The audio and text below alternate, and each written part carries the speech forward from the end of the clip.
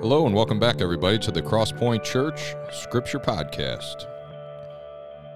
No matter where you're listening from today, I hope that you got your eyes on God, because He's got His eyes on you. He cares about you. And one of the greatest signs of His care for us is that He left us with His Word. He didn't have to do that, but He inspired His Word, and He has defended it through many generations of people. And so that's why the Crosspoint That's why the Crosspoint Church Scripture Podcast, though we cannot talk, we still are committed to God's Word and getting into it one verse at a time. Okay, and our heart here is to, kind of live an example and show just a good, this is not a show of biblical scholars. There's nothing wrong with that. I love that stuff, but I'm not one. And it's not a theological deep dive, although I like that too. What our program is about is just getting together and seeing what it's like to get into a scripture like on a daily basis and just look into it in context and where's Jesus in this verse and how can we apply it to our lives, okay? And so if that sounds good to you and you could use someone to come alongside you in that way, then this podcast is perfect for you. All right, so let's get into it. Proverbs chapter 16, verse 3 is our verse for today. Proverbs 16, verse 3, if you want to turn there. I'm going to be reading it today from the ESV, and it reads like this: Commit your work to the Lord, and your plans will be established. All right? Commit your work to the Lord, and your plans will be established. All right, now, those of you familiar with the book of Proverbs would know that everything in Proverbs is, well, I hate using the word everything, but the majority of the book of Proverbs is very compacted, meaning there's a lot put into usually like a sentence divided into two or two sentences kind of laid next to each other, and the wisdom or the insight or the meaning comes out of kind of comparing the two to each other, which is a lot of fun once you get the hang of it. I want to emphasize it's not a trick. It's not magic or a trick or some kind of secret you got to learn to get secret meaning out of it.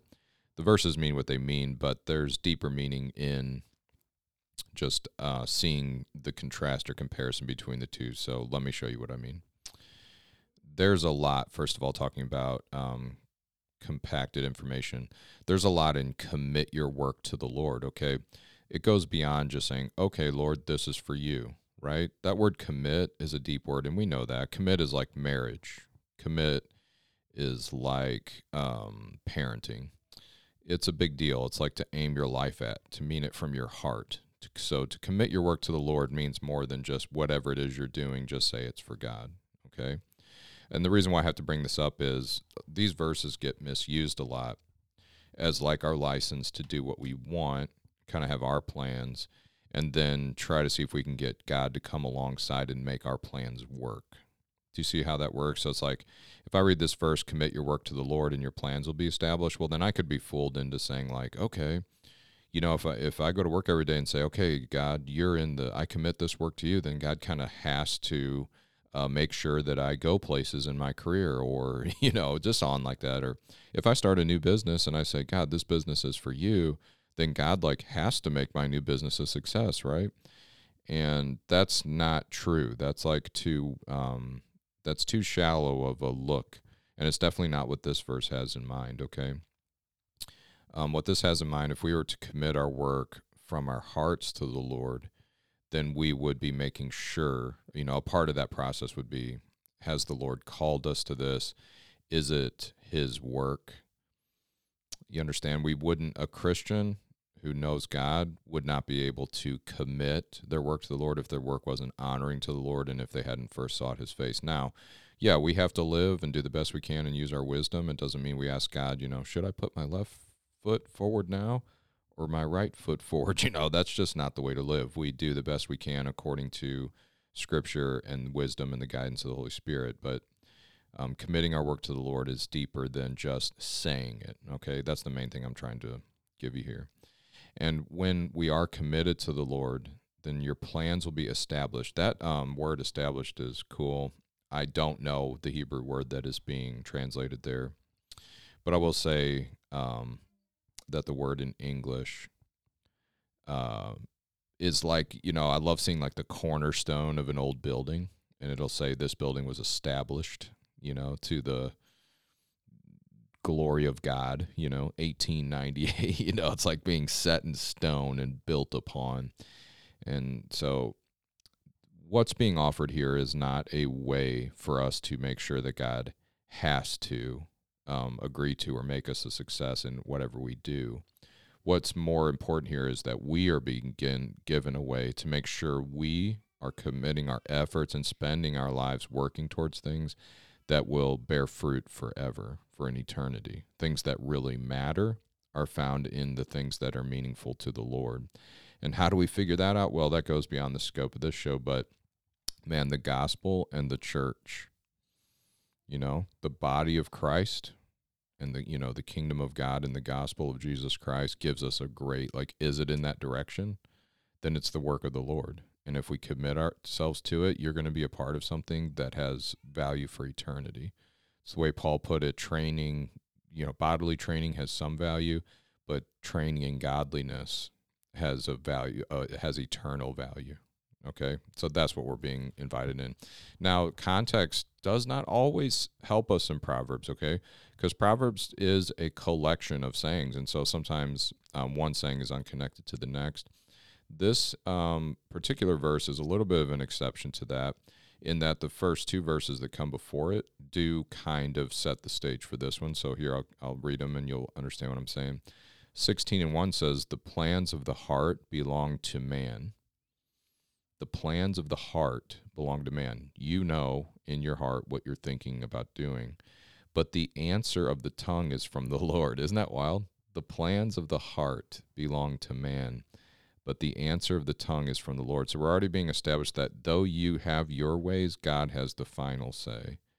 Then look at verse 2. "All the ways of a man are pure in his own eyes, but the Lord weighs the spirits." There's another one, okay?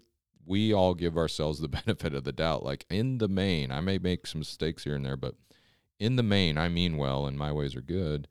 But ultimately, that's up to the Lord. He knows. He weighs the spirit.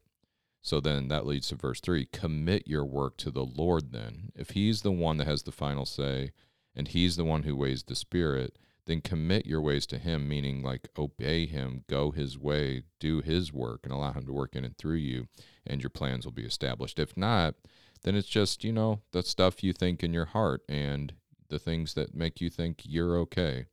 All right? And wouldn't we rather have that reassurance that what we're doing is walking with the Lord? Okay. A way to see this lived out. Now, there's plenty of ways throughout the Bible, but here we usually like to focus on Jesus said that all scriptures point to him. And so we want to look, how does this scripture, "commit your way to the Lord and your plans will be established," point to Jesus? I'm sure it points to him in many ways, okay? This isn't like the way. But as I'm just reading it here, this one really occurs to me quite a bit. So when Jesus, first of all, he's telling his disciples that he's going to be turned over to the religious authorities and crucified, okay, that he's going to die.